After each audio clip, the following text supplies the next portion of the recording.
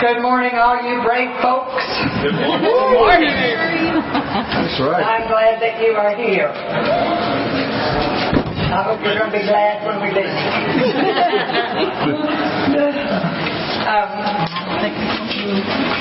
Let me call your attention to your worship bulletin. You will notice on Wednesday night we will be joining the First Christian folks for Ash Wednesday at First Christian Church at 6 o'clock. Unless you're in the choir, what time are you supposed to be there? 5:30. 5:15. Good job. The rest of the announcements you will find in the bulletin. Are you playing pickleball today, Mama? Yes, ma'am. Yes, ma'am. We're going to play pickleball today. Woo! Yeah. Everybody show up. Take up chairs, right? Oh, it's hard to hit them pickles. As you all know, Tim Hobbs Tim is in Georgia this morning at his home church having a youth and youth choir reunion. Not because he's a youth anymore. It's the youth and the youth choir from his home church are having a reunion, and they're singing this morning in the morning worship. That sounds like such fun. So be with him. Welcome to this house of God this morning. I am glad that you are here. I've been preaching to myself. I've read the sermon, it's good. I told Rudy this morning, I should have just emailed it out and said, here, read it for yourself. But I promised Bob it would be a one-sucker sermon. He said he only had one sucker. So I promised it would be a one-sucker sermon. There are red books on the aisles, as you all know. Please sign in and give us your information. Thank you for being here. Let us stand and greet each other this morning. Hello. Hello, Mary.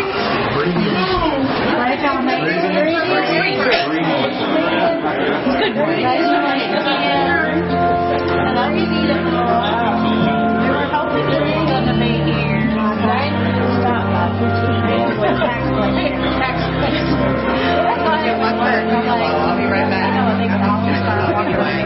If you can make it, it's nice. Go ahead and make your foot. I'm trying. Go ahead and make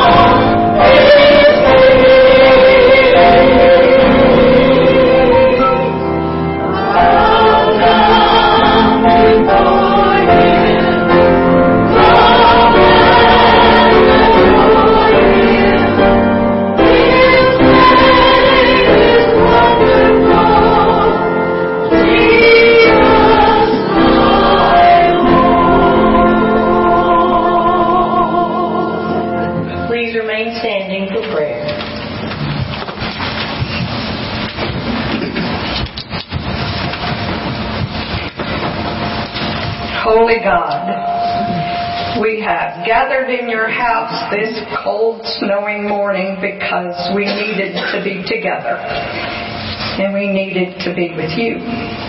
We find you here, greeting us with open arms and unconditional love. And God, in a world where judgment is rampant, hate is displayed, and empathy and compassion seems as outdated as a rotary phone, we find you here in this place. And we feel safe and welcomed by you. But as wonderful as that is, we are not called to hog you all to ourselves, like your love and grace will run out if we share it. Remind us that the more we give, the more we have. Your word tells us that the more we give, the more we receive, full measure pressed down and running over. Thank you for this place, for being here with us, for the friendships that we build and the life we share. Help us remember that there is a world out there who need your love and grace displayed by our open arms. May we come into this place to find you and leave this place carrying you with us. In the name of the one who created us in his own image, we offer our prayer. Amen. Amen.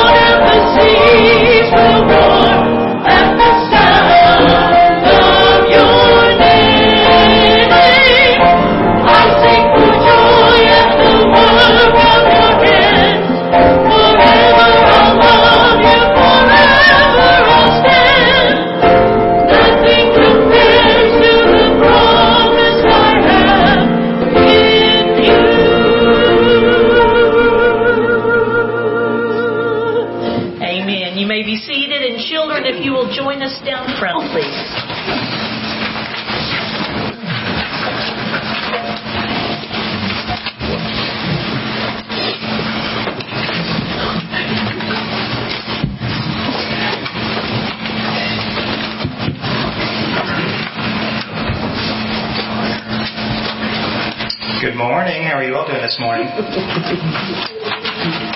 So, Reverend Mary is going to talk to us a little later about a time when Jesus went to pray on a mountain. And when he prayed, his clothes started to glow this brilliant white, almost as if he were an angel figure. And God came down and literally spoke to the people that were with him. And they could hear the words that God spoke very clearly, just like I'm talking to you. Okay? So, when you pray, can any of you tell me a good reason as far as what there is to pray about? What is something that you might pray for or pray about?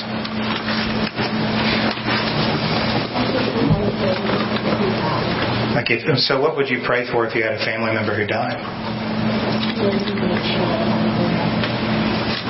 Sure.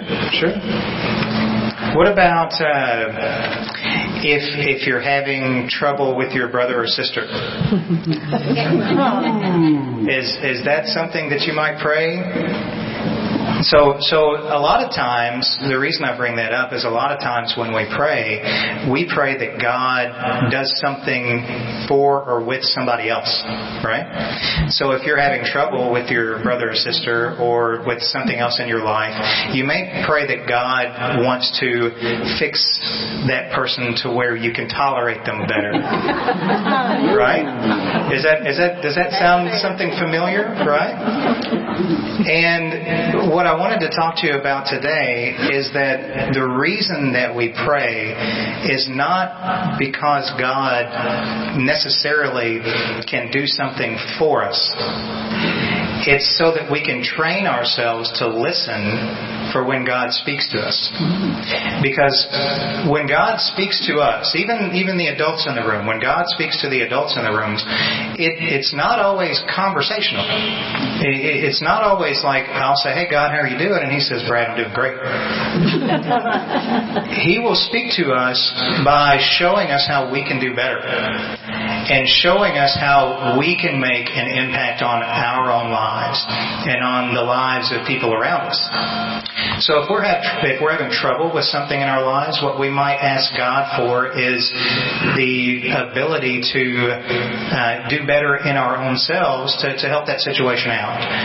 So if you have a sister or brother or parent or something in life that's very challenging to you at the moment, what you might pray for is for God to give you the power and the strength to do better and to recognize what you can do to make that relationship better in your lives. Right?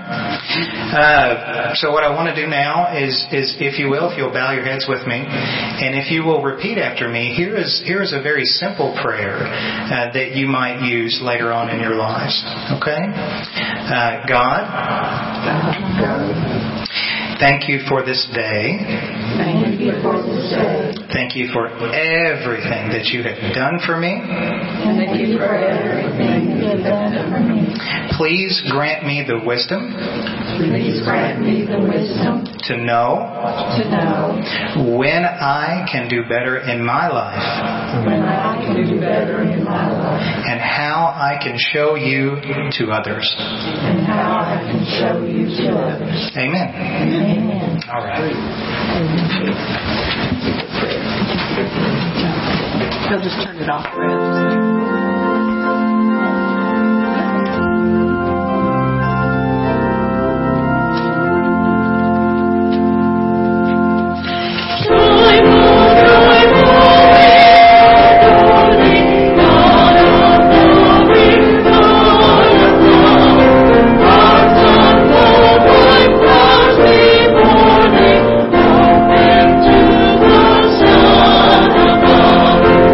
Welcome.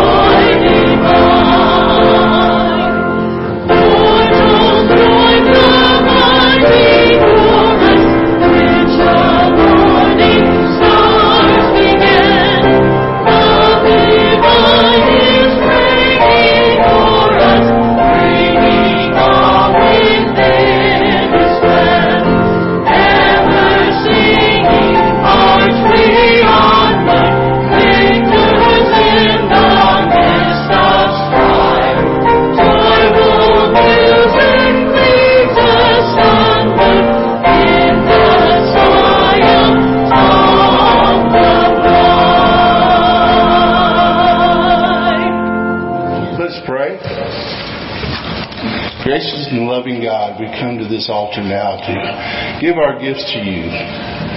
Lord, we're so thankful for what you give us.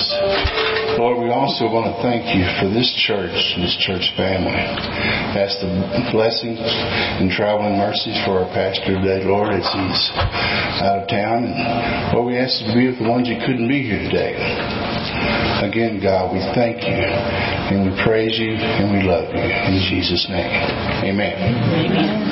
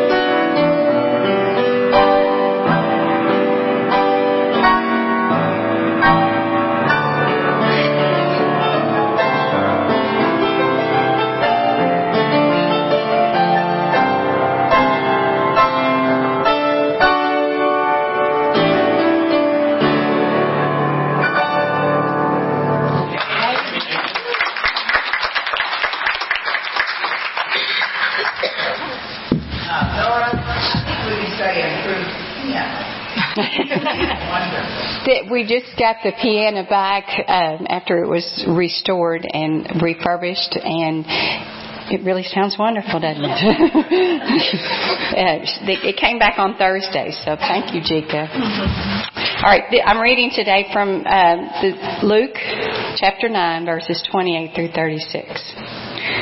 Now about 8 days after these things, Jesus took with him Peter and John and James, and he went up on the mountain to pray. And while he was praying, the appearance of his face changed, and his clothes became dazzling white. Suddenly they saw two men, Moses and Elijah, talking to him. They appeared in glory and were speaking of his departure, which he was about to accomplish at Jerusalem. Now Peter and his companions were weighed down with sleep. But since they had stayed awake, they saw his glory and the two men who stood with him. Just as they were leaving him, Peter said to Jesus, "Master, it is good for us to be here. Let us make 3 dwellings, one for you, one for Moses, and one for Elijah," not knowing what he had said. While he was saying this, a cloud came and overshadowed them, and they were terrified, and they entered the cloud. Then from the cloud came a voice that said, "This is my son, my chosen. Listen to him." When the voice had spoken, Jesus was found alone, and they kept silent, and in those days told no one of the things they had seen. This is the word of the Lord. Thanks be to God.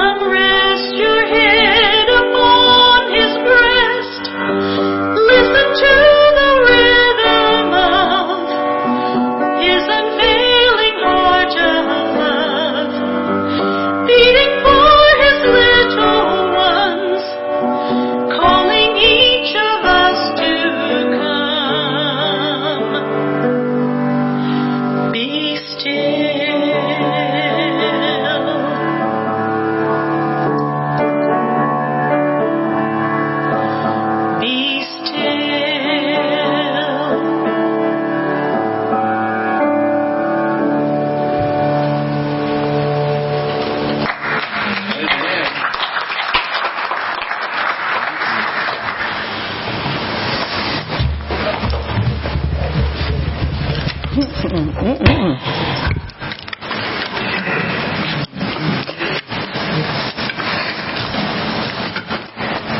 have been on a number of mission trips, some with adults and some were youth mission trips, but there are two that stand out for me.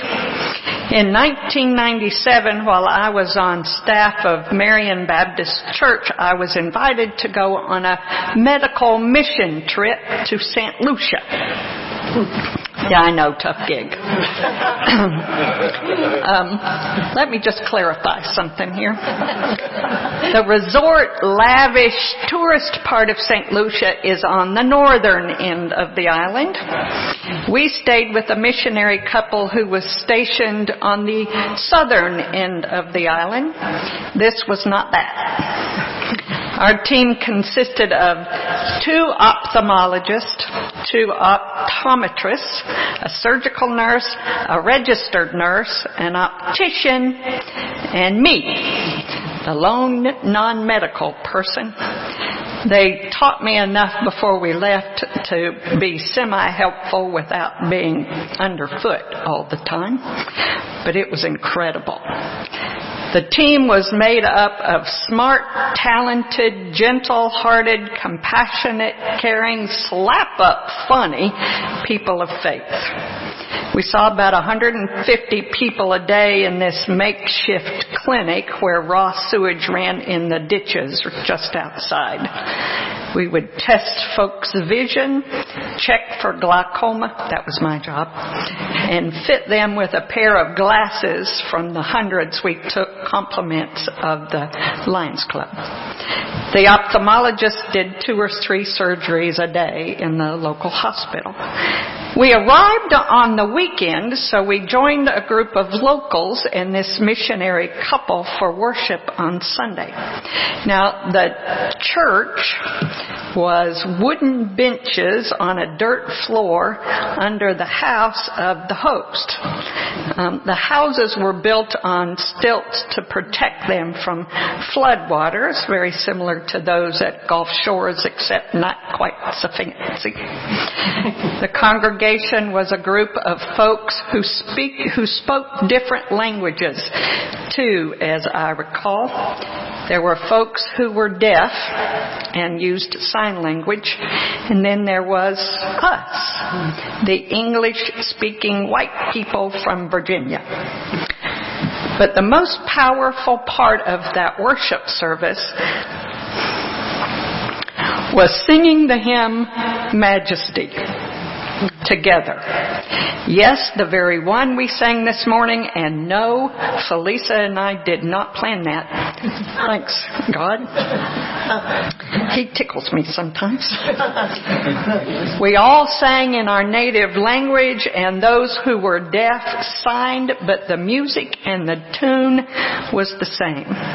It was so incredible that even this morning, as I flash back to that worship service, it takes my breath away, and my heart is full.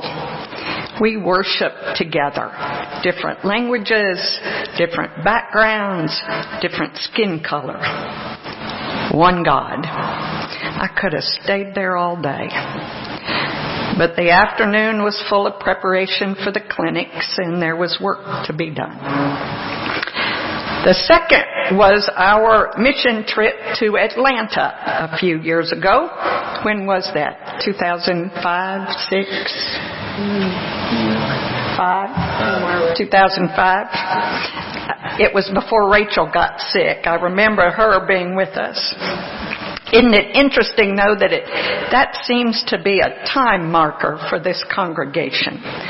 We mark this church's history by the date it was constituted, the date you had your first worship service in this building, the date Tim Hobbs was called as pastor, the date Rachel got sick, and soon the date we pay off our building debt. But I digress. There was, 20 of us in that group? Yet another team of smart, talented, compassionate, caring, gentle-hearted, slap-up funny people of faith. We had taken on a number of mission jobs while we were there, the backyard Bible schools and the construction, and serving breakfast and preparing lunch at the homeless shelter. That was my team's work. Our team would arrive before dawn to cook breakfast. Getting from where we parked in the back of this house to the front door meant stepping over and around folks who had spent the night in the yard. It was a gauntlet in and of itself because it was dark and there were several to step around. But the thing that had such a significant impact on me, and it still does, there was a poster that hung on the back door of the dining room. It was a picture of a bread line that folks stood in the 1930s during the Great Depression. And when you looked close at that poster, you found Jesus standing in the middle of the bread line. It was a slap on the forehead moment for me. And the question I began asking myself as I looked at each man in the eye, and they were mostly men, as I served them breakfast was, are you Jesus? Are you Jesus? I wanted to steal that poster and bring it home to remember to keep looking at people in the face and asking, are you Jesus? But I decided that was a little counterproductive to steal something while on a mission trip. Jesus had been out preaching and teaching and feeding the 5,000 and sending the disciples out to work praying. They were up for it. Jesus had asked the 12, who do people say that I am? John the Baptist, although he had been headed by Herod by now. Elijah, or one of the prophets, also martyred by now. But then Jesus asked the question, so boys, who do you say that I am? Peter stepped to the plate and gave the answer that would change his life forever. You are the Christ, the Son of the living God. Jesus told them that he would die soon and that whoever wanted to save their life would lose it. But whoever would lose their life for him would save it. About 8 days later, as Luke tells us, we find Jesus and three of the disciples on the mountain. Jesus needed some time away.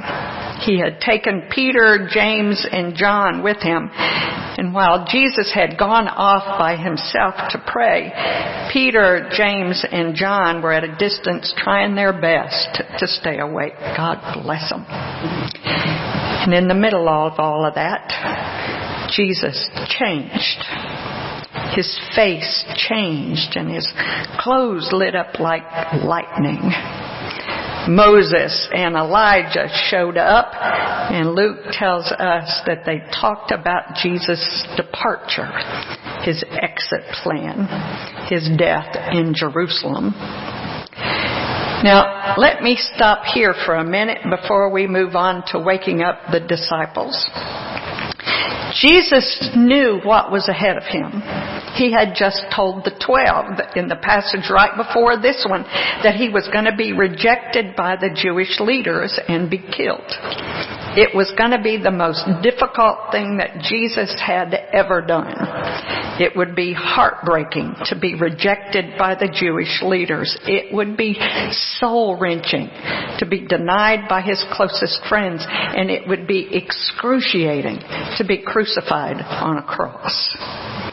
Jesus was not going easy into that good night. And as we learn later, he asked God if there was any other way to accomplish what needed to be done.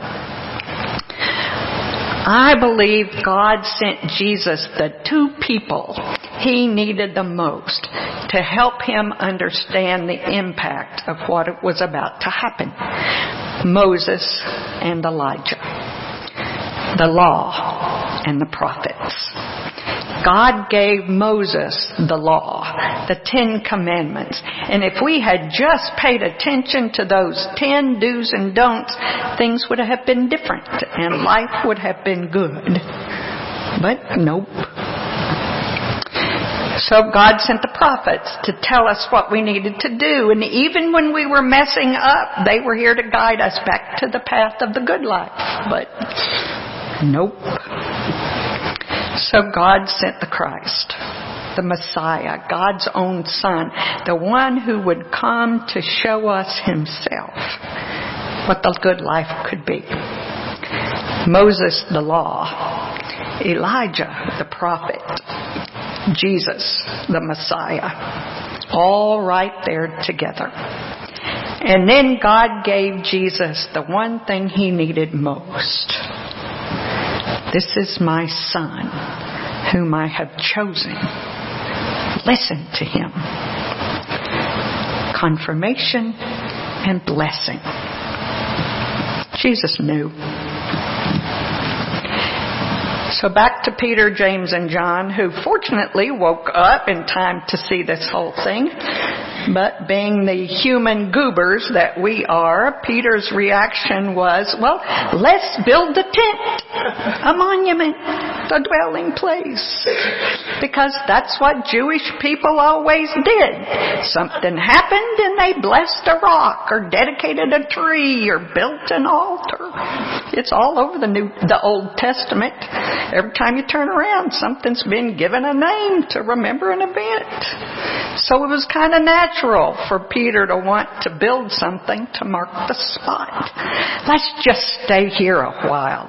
Jesus, you and Moses and Elijah and James and John and me, we can build a spot, a tent, and not go back, at least for a while. Can we just stay? And a cloud covered them, and they heard it. This is my Son, whom I've chosen. Listen to him.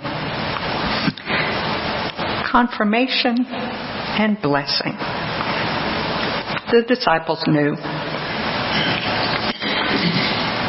Those mission trips and retreats are life-changing.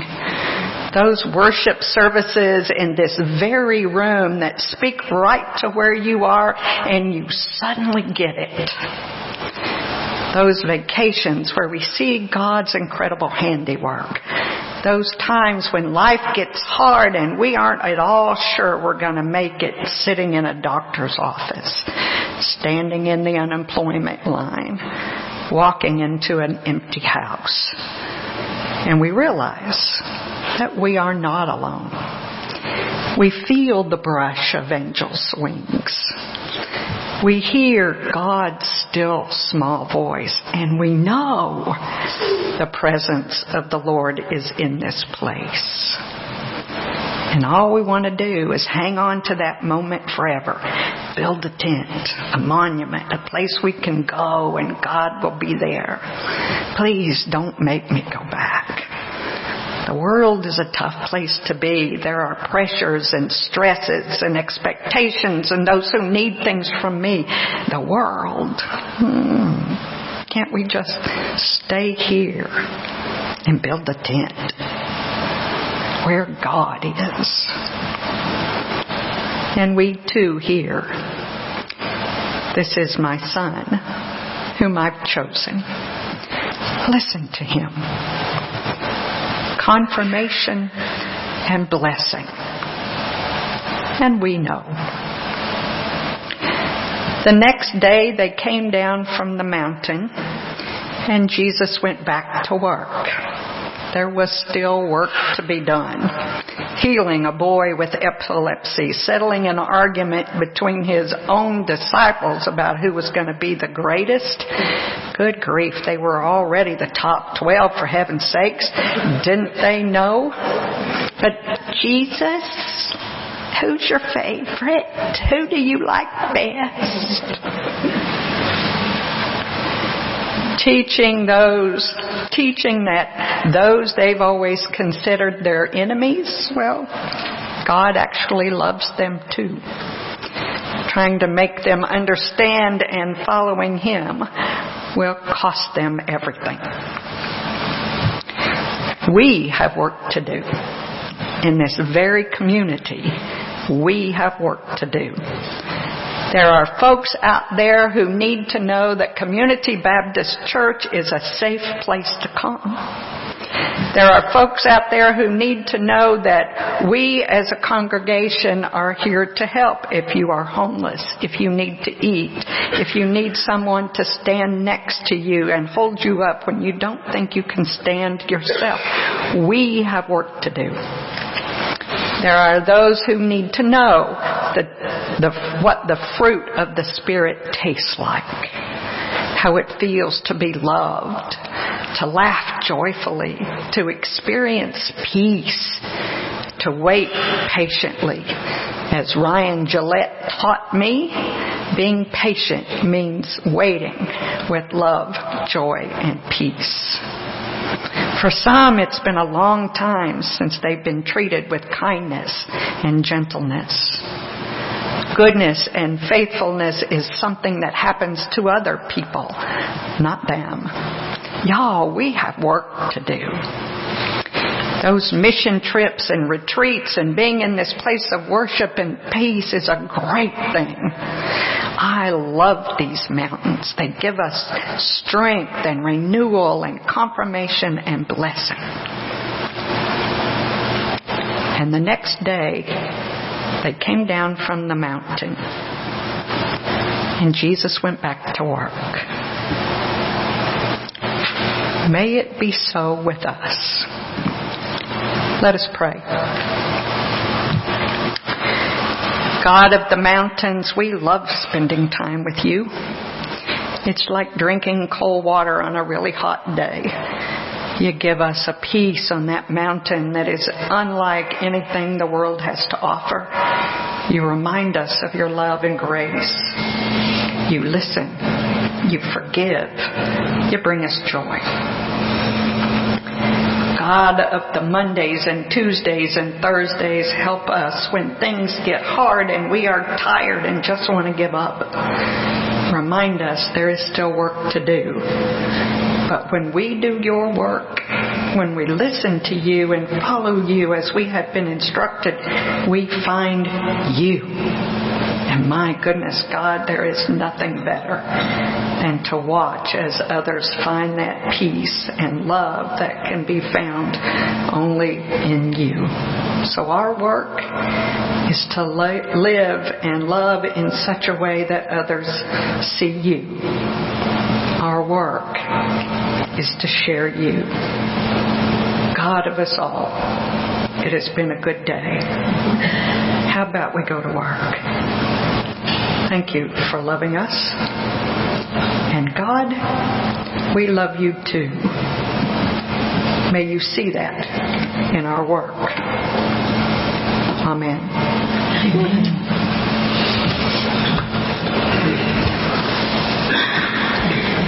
Will you stand as we sing our closing song?